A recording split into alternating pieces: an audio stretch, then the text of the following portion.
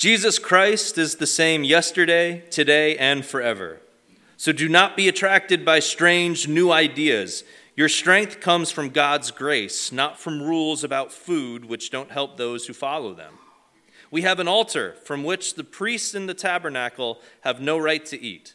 Under the old system, the high priest brought the blood of animals into the holy place as a sacrifice for sin, and the bodies of the animals were burned outside the camp. So also, Jesus suffered and died outside the gates to make his people holy by means of his own blood. So let us go out to him, outside the camp, and bear the disgrace he bore. For this world is not our permanent home. We are looking forward to a home yet to come. Therefore, let us offer through Jesus a continual sacrifice of praise to God, proclaiming our allegiance to his name. And don't forget to do good and to share with those in need. These are the sacrifices that please God.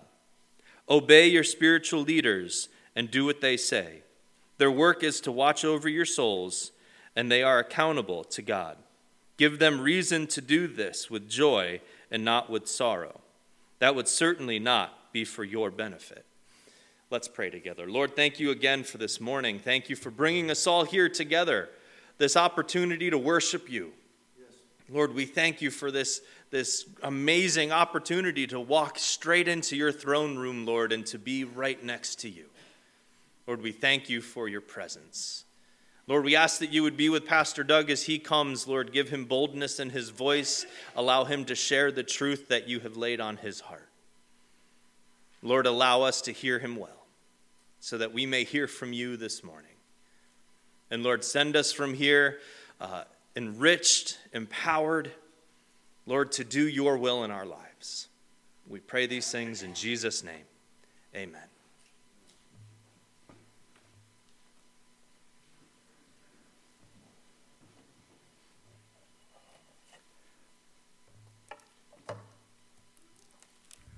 Are you all comfortable this morning?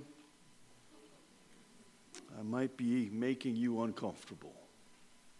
Not by my words, but what the passage that Pastor Steve just read for you. There are some things in there that we won't mind listening to, and there may very well be some things in there that we don't want to heed. But last time I knew, God is in control. Amen? It's his word and not ours.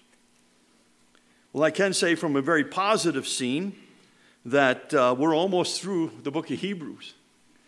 We got one more, Lord willing, one more message to close out this book. And then I encourage you to start reading the Old Testament book, only 3 chapters long, the book of Habakkuk, or Habakkuk, whatever you wish to pronounce it, for that is where we will be going. And there are many questions in that book that the prophet Habakkuk asks God. And they all hinge on one simple word: why? Have you ever asked God why? Or am I the only one? There are many times in lives when we ask God why. And the book of Habakkuk will help us to understand not just who God is, but his sovereign grace and what he does. So I encourage you to go along with that and read that, if you will. A couple of prayer requests that I want to draw your attention to. Judy Dyer told me this morning that her brother-in-law finally did pass away. He left this earth in a battle of illness. No longer is he shackled to that battle. He's been set free. Amen. He is experiencing the joy and the glory of God's heaven. And so, but still, there are the moments of loneliness. So remember to pray for that family. Also, our dear sister Polly goes in for surgery this coming week, right? Is that that's what you told me, honey? Okay, Tuesday she's going in. So we want to remember Polly also. Sorry, Peggy, I didn't mean to startle you. I'm not a prophet, nor am I a son of a prophet, but remember Polly on Tuesday as she goes in for some surgery. Lord, we need your help this morning, your help to understand, your help to clarify, your help to speak well of the passage that is before us. But there's other means of help too. I pray, Lord, that you would help the family members of Judy and the passing of a loved one from their family. Help them, O Lord God, in their times of sorrow, loneliness. Come alongside them and comfort them. Polly is going in for surgery on Tuesday.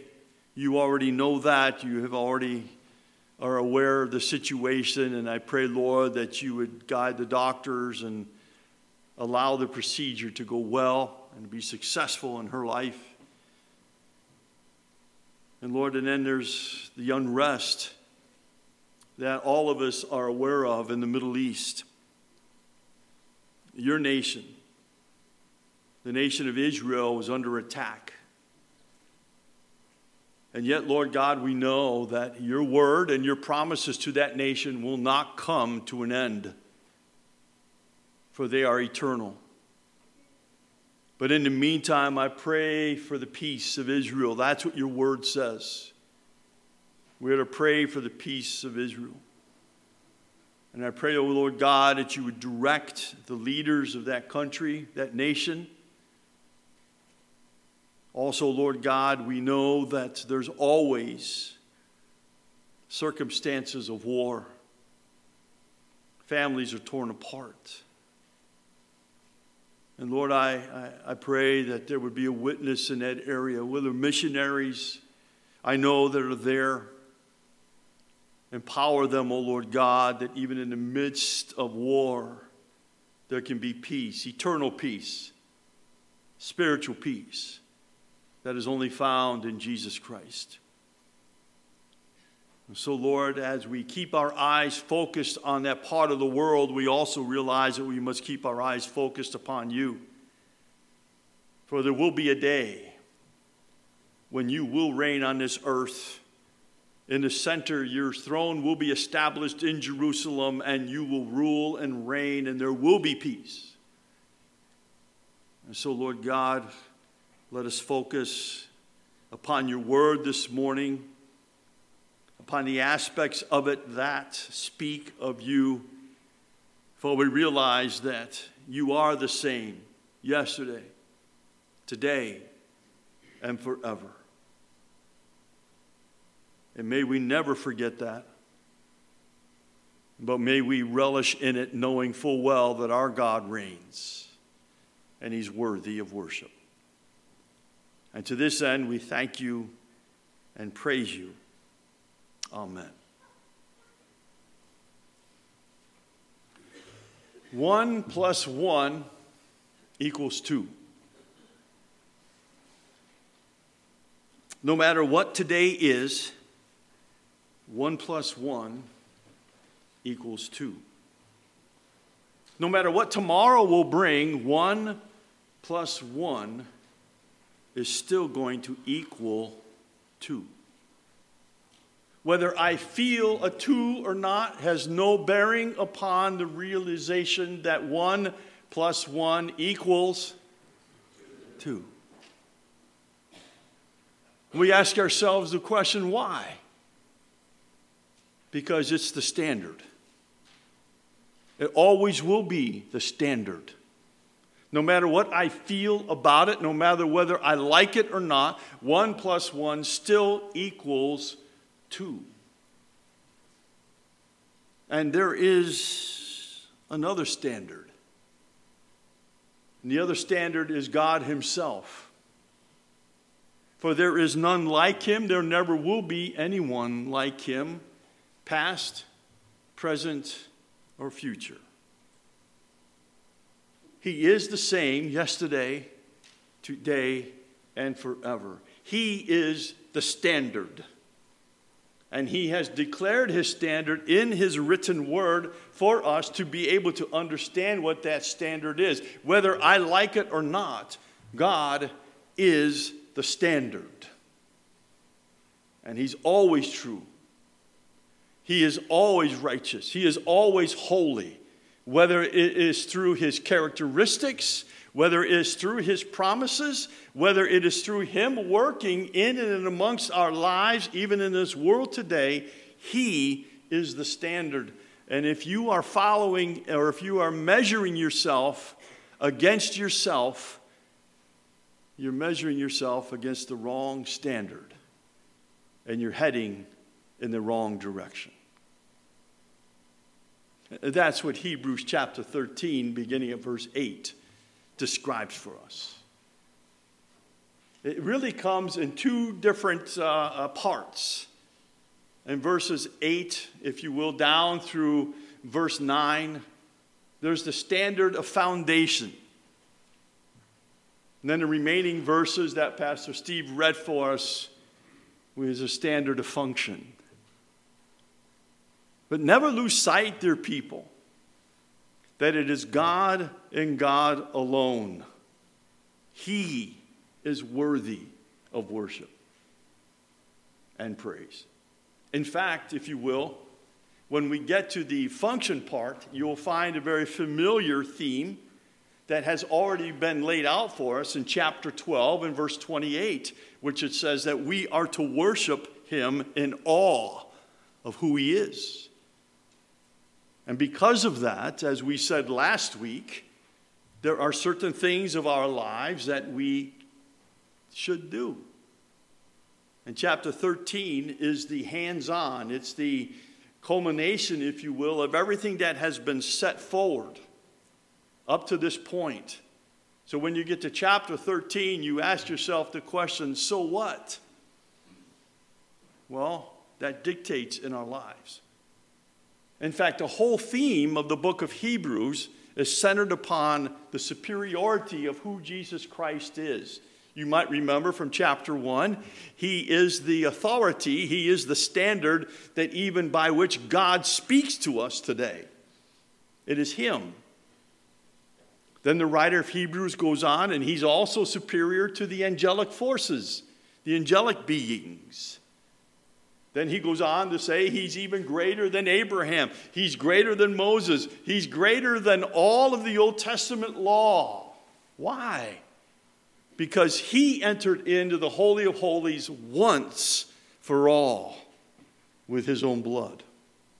And because of that, he has availed to us a place that we can come, known as the very throne of God, where we may find grace and mercy to help in time of need. And have you been there this week, is the question. Well, this morning, we must plow and pursue, and we're going to finish at least until verse 17. But notice, if you will, the foundation that is set for us in verses 8 and 9. It speaks of the immutability of who God is. Let me give you a definition of what we mean by immutability. Simply means he's unchangeable. But in a more, if you will, greater definition, it's this: God's inability to change his divine nature or character or be altered by infinite circumstances or events. I like what one theologian said. He said it this way: to say that God is immutable is to say that he never differs from himself. He's the same yesterday, today, and forever. And aren't you glad that he'll never leave you, nor will he ever forsake you? Aren't you glad that his promises of glory that still await us will come to fruition? For even Jesus said, I go to prepare a place for you, and if I go and prepare a place for you, I'll come again and receive you unto myself, that where I am, there you're going to be also. And I look for that day every day. I'm like you, I can't wait to go home. No, it's not where the roast is burning, it's where the glory of God is. Can't wait to go home. But the writer of Hebrews is drawing our attention to this glorious truth that even the Apostle James has shared for us in chapter 1 and verse 17. In God, there is no variation. There is no shadow of turning. And we sing that glorious song that reminds us that he is immutable. He doesn't change. And when the author of this letter makes this statement in chapter 13 and verse 8, the early recipients of this letter, and even us this morning as we're seated here in this room called the sanctuary, we come to realize this, dear people, that there is no one that is more superior than our great Savior, Jesus Christ. Nobody. Not one thing, not one philosophy of life. He is all in all. And because of that, the Lord Jesus Christ even portrayed on this earth, as the Apostle Paul wrote for us in Colossians chapter 1, where he says, in him dwells the fullness of the Godhead bodily.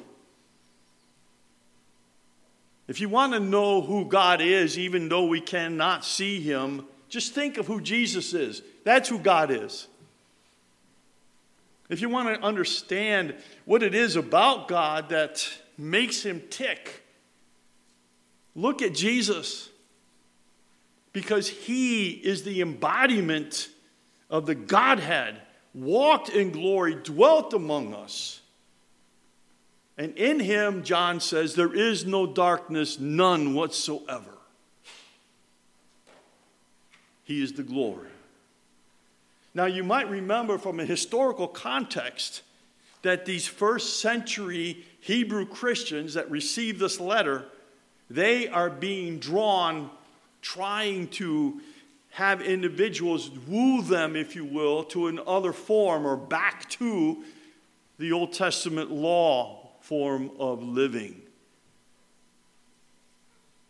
And what this writer is reminding them is even that is not superior to who Jesus is. It's Christ and Christ alone. To fully understand this situation of the immutability of Jesus Christ, let me read for you a statement. This is a paragraph that I came across from a theologian by the name of Scott Hornell. You can Google him and find him. But anyway, this is what he says.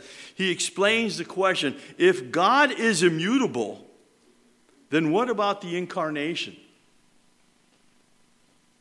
How could the eternal divine Son assume a human nature? The answer is this, he says. Although united to a finite human nature, the Son's divine nature remains unchanged. His attributes, perfections, purposes, and promises never change.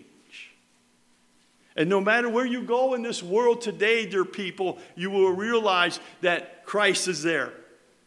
He is accessible. God the Father is accessible. God the Son is accessible. God the Holy Spirit is accessible. Why? Because they are the Godhead. The triune Godhead. Not three gods, but one God and three persons. Blessed, as the hymn writer says, Trinity.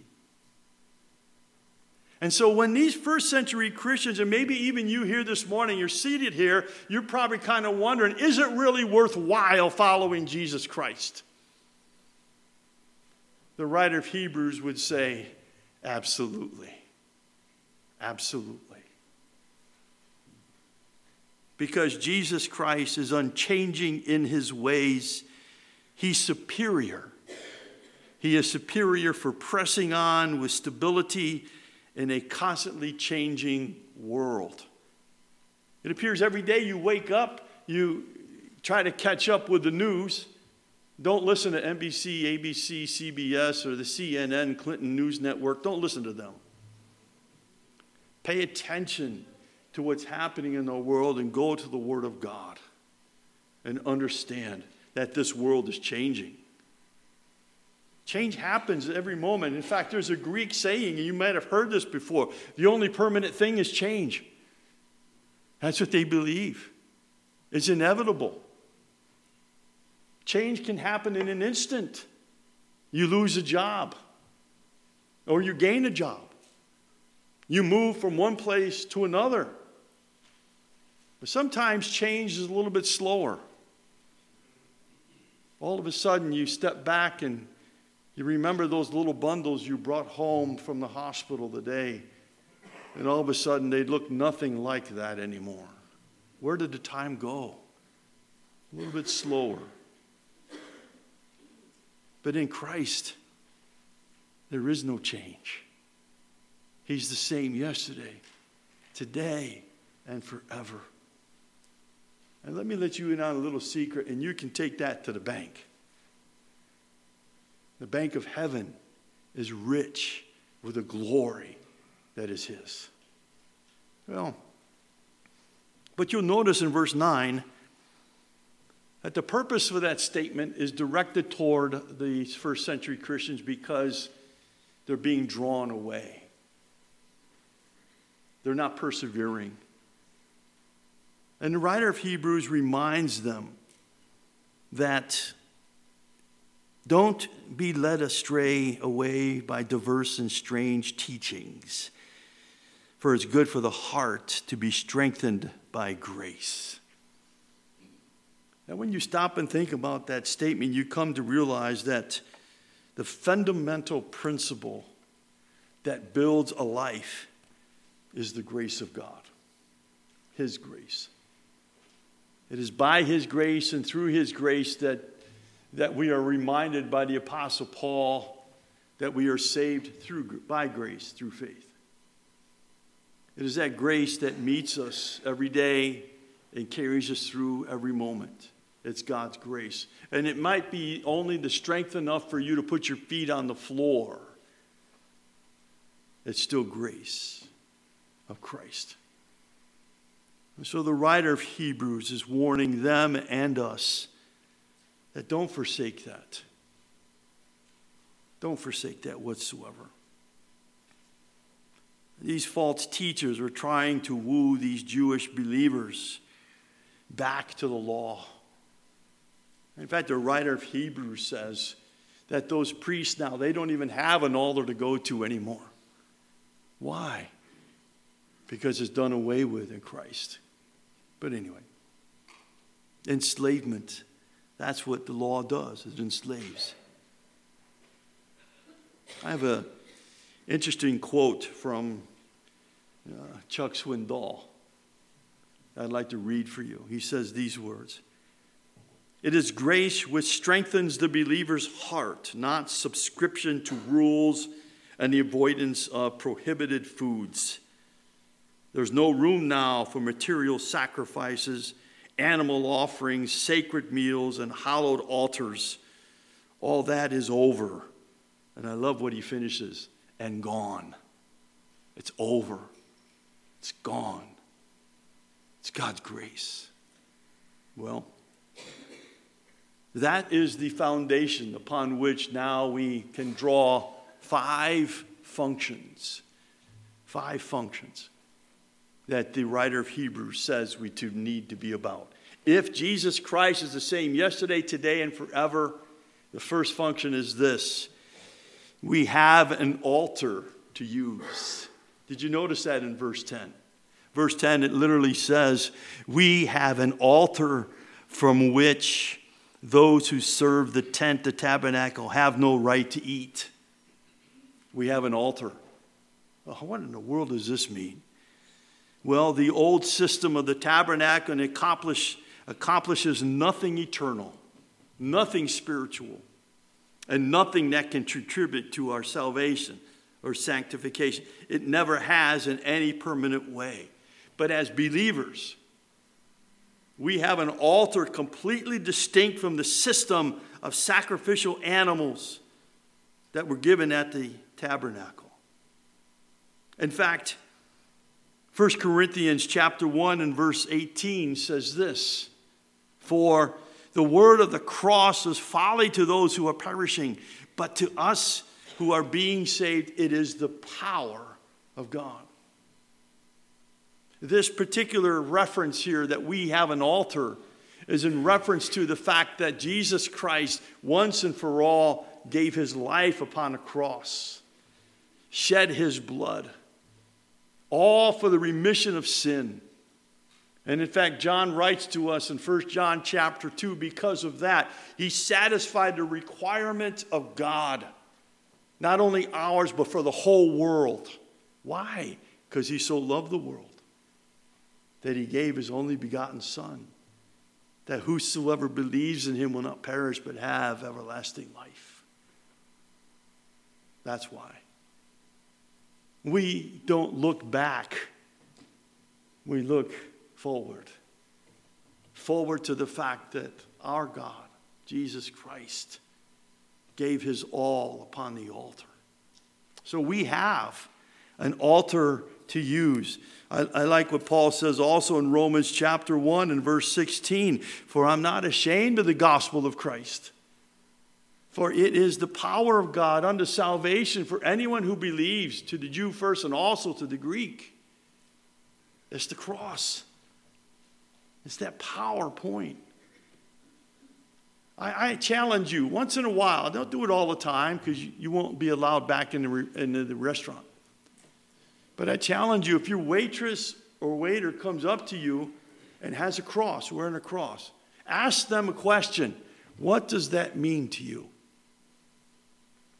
What does that mean to you? I've heard, oh, it's just a piece of jewelry. Oh, I love that answer. Because then I can say, well, if you got a couple of minutes, let me tell you what it really means. Or I've also heard, it's a symbol of my faith in Jesus Christ. Wonderful. Amen. Go tell someone about it. That's what we have, dear people. That is our strength. And aren't you glad the cross is empty? Aren't you glad the tomb is empty? And aren't you glad heaven's waiting? That's what we have to look forward to. We have an altar. The second thing is this one you might not want to pay attention to. Turn your hearing aids down if you need to, but we have a reproach to bear. We have a reproach to bear. The illustration is the fact that once the animal's blood was shed and it was poured on the altar, that particular carcass was taken out and burned outside of the city as a symbol, if you will, of sins being dealt with away. Well, the writer of Hebrews says that Jesus was crucified outside the gate of the city. Now, can you catch the symbolism that is here? The symbolism is this, is that he was numbered with the transgressors, Isaiah 53, verse 12. But he was innocent. He suffered death for one who was cursed, Galatians 3:13. Cursed is everyone who hangs on a tree. But he was blessed above all. He endured ridicule and mocking while hanging on the cross. And though he deserved worship and praise. All of that, dear people, is our identification. And I'm sure some of you have already experienced that. We have a reproach to bear. You walk down any street, if you will, the big booming town of Herndon, and ask just someone. Talk to them. Would you mind if I shared with you the greatest news of all? And you'll get the first few words out.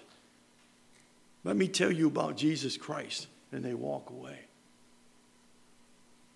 One of my great friends called me the other day. In fact, it was Thursday this past week. And he said, pray for me. I'm on my way to witness to my uncle who now has hospice coming in. So I got to pray with him over the phone. And I said, now call me when you know what happened. I want to know. He called me back and he said, Doug, He refused to listen. In fact, he said, if you keep talking like that, I'll kick you out of my house. A reproach to bear. Jesus was mocked. He was mocked by the ones who should have known better. The religious people. They were looking for the Messiah, and there he was. And yet they refused. But aren't you glad there was a thief on one of his sides that literally said, remember me when you come into your kingdom. And then Jesus said, wonderfully, this day you'll be with me in paradise. Even in that moment, grace abound. Oh, we have to bear reproach. Yes, we do. There'll be times and seasons when the church has gone through some of the most horrific reproach whatsoever, slaughtered because of the name of Christ. And we think that we're safe in the United States, nice and comfortable in this too hot of a sanctuary. Thank God for fans. We think we're safe. We're not. Jesus said, if they hate me, they're going to hate you. Reproach, dear people. We have to bear that. We carry with us the very mark of reproach. For we are Christians belonging to Jesus Christ. Thirdly,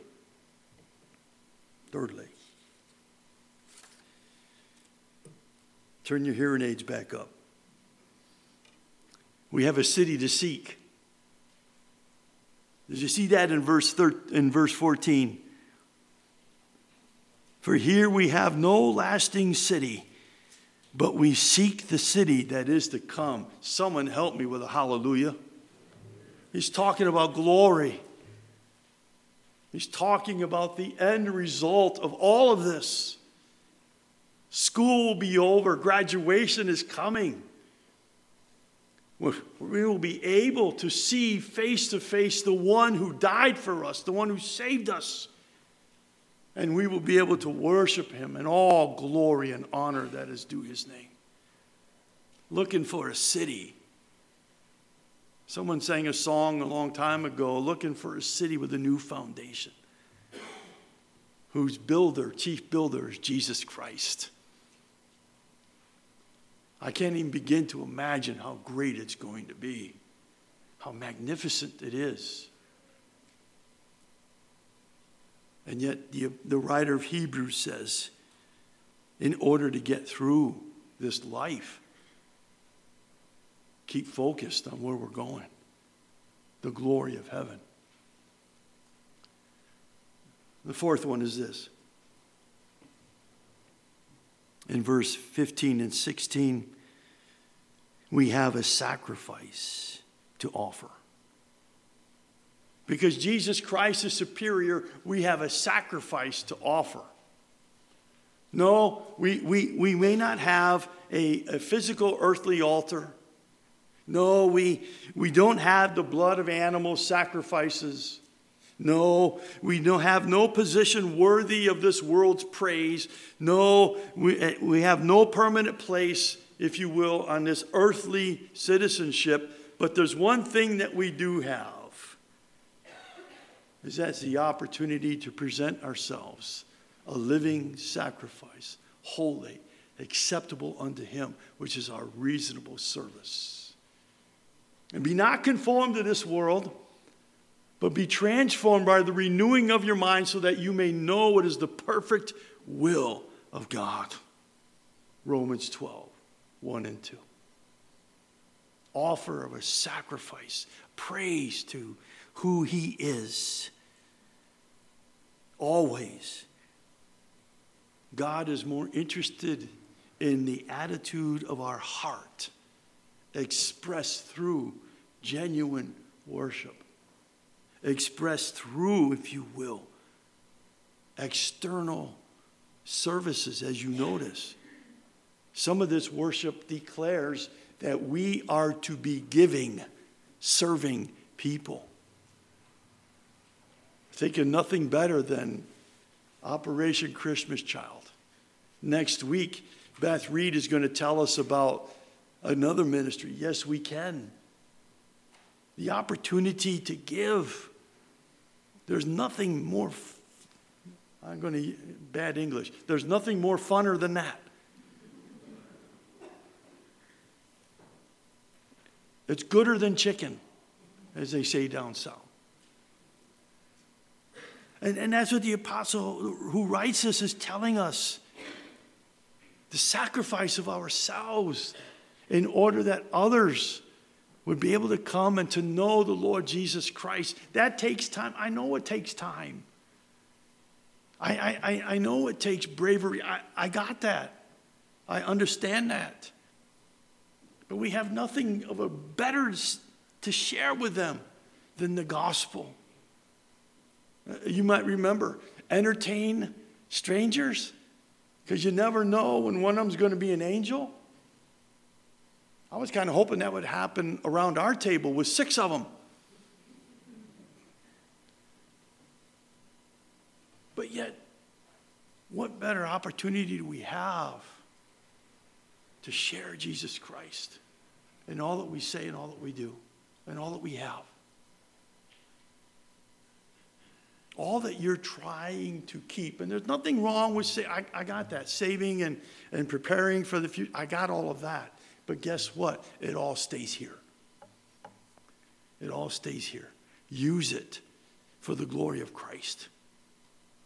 And I guarantee you, the storehouses of heaven will be overflowed to your life. One last one, and then we'll finish. The last one is this. You might want to turn your hearing aids back down.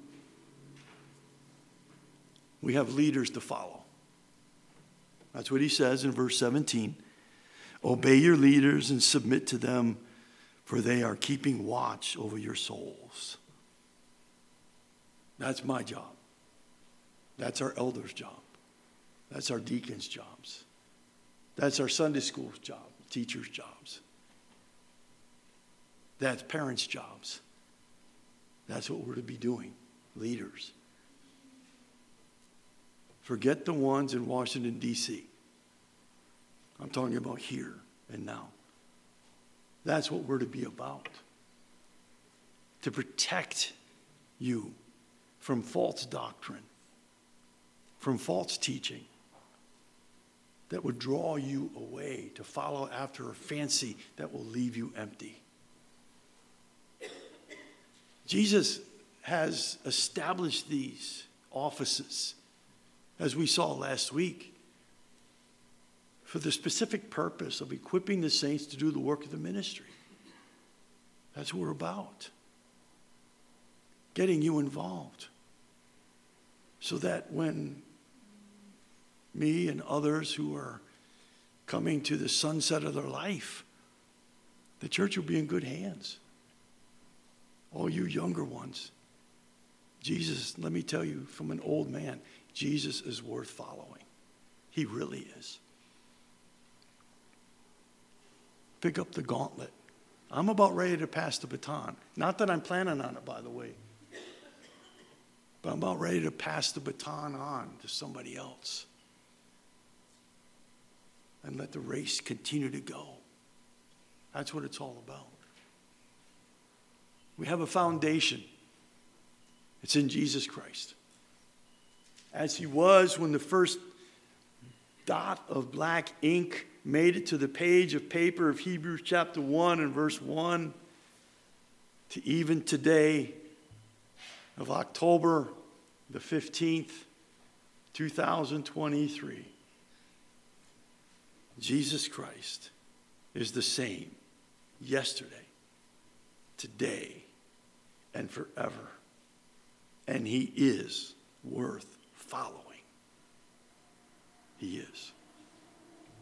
Let's pray. Glorious Lord, how fantastic, and we use the word awesome, but how awesome you are. that you have given to us the promise that as you were in eternity past, you are today, and you will be tomorrow, and through all eternity yet to come. You never change. You are King eternal, creator and sustainer of all that there is. And we relish in your promises, and we stand firm upon the foundation, knowing full well that your word will never cease to be true. So, Lord, I pray, and maybe throughout this coming week, we'll spend a little bit more time in your presence. Whether it's reading your word, whether it's gathering to pray, whether it's the desire to fellowship. In any of those situations, may you be honored and glorified. Thank you for this morning, for the attention of these dear saints. And I ask your rich blessing upon them. For you alone are worthy and still worth following. Amen.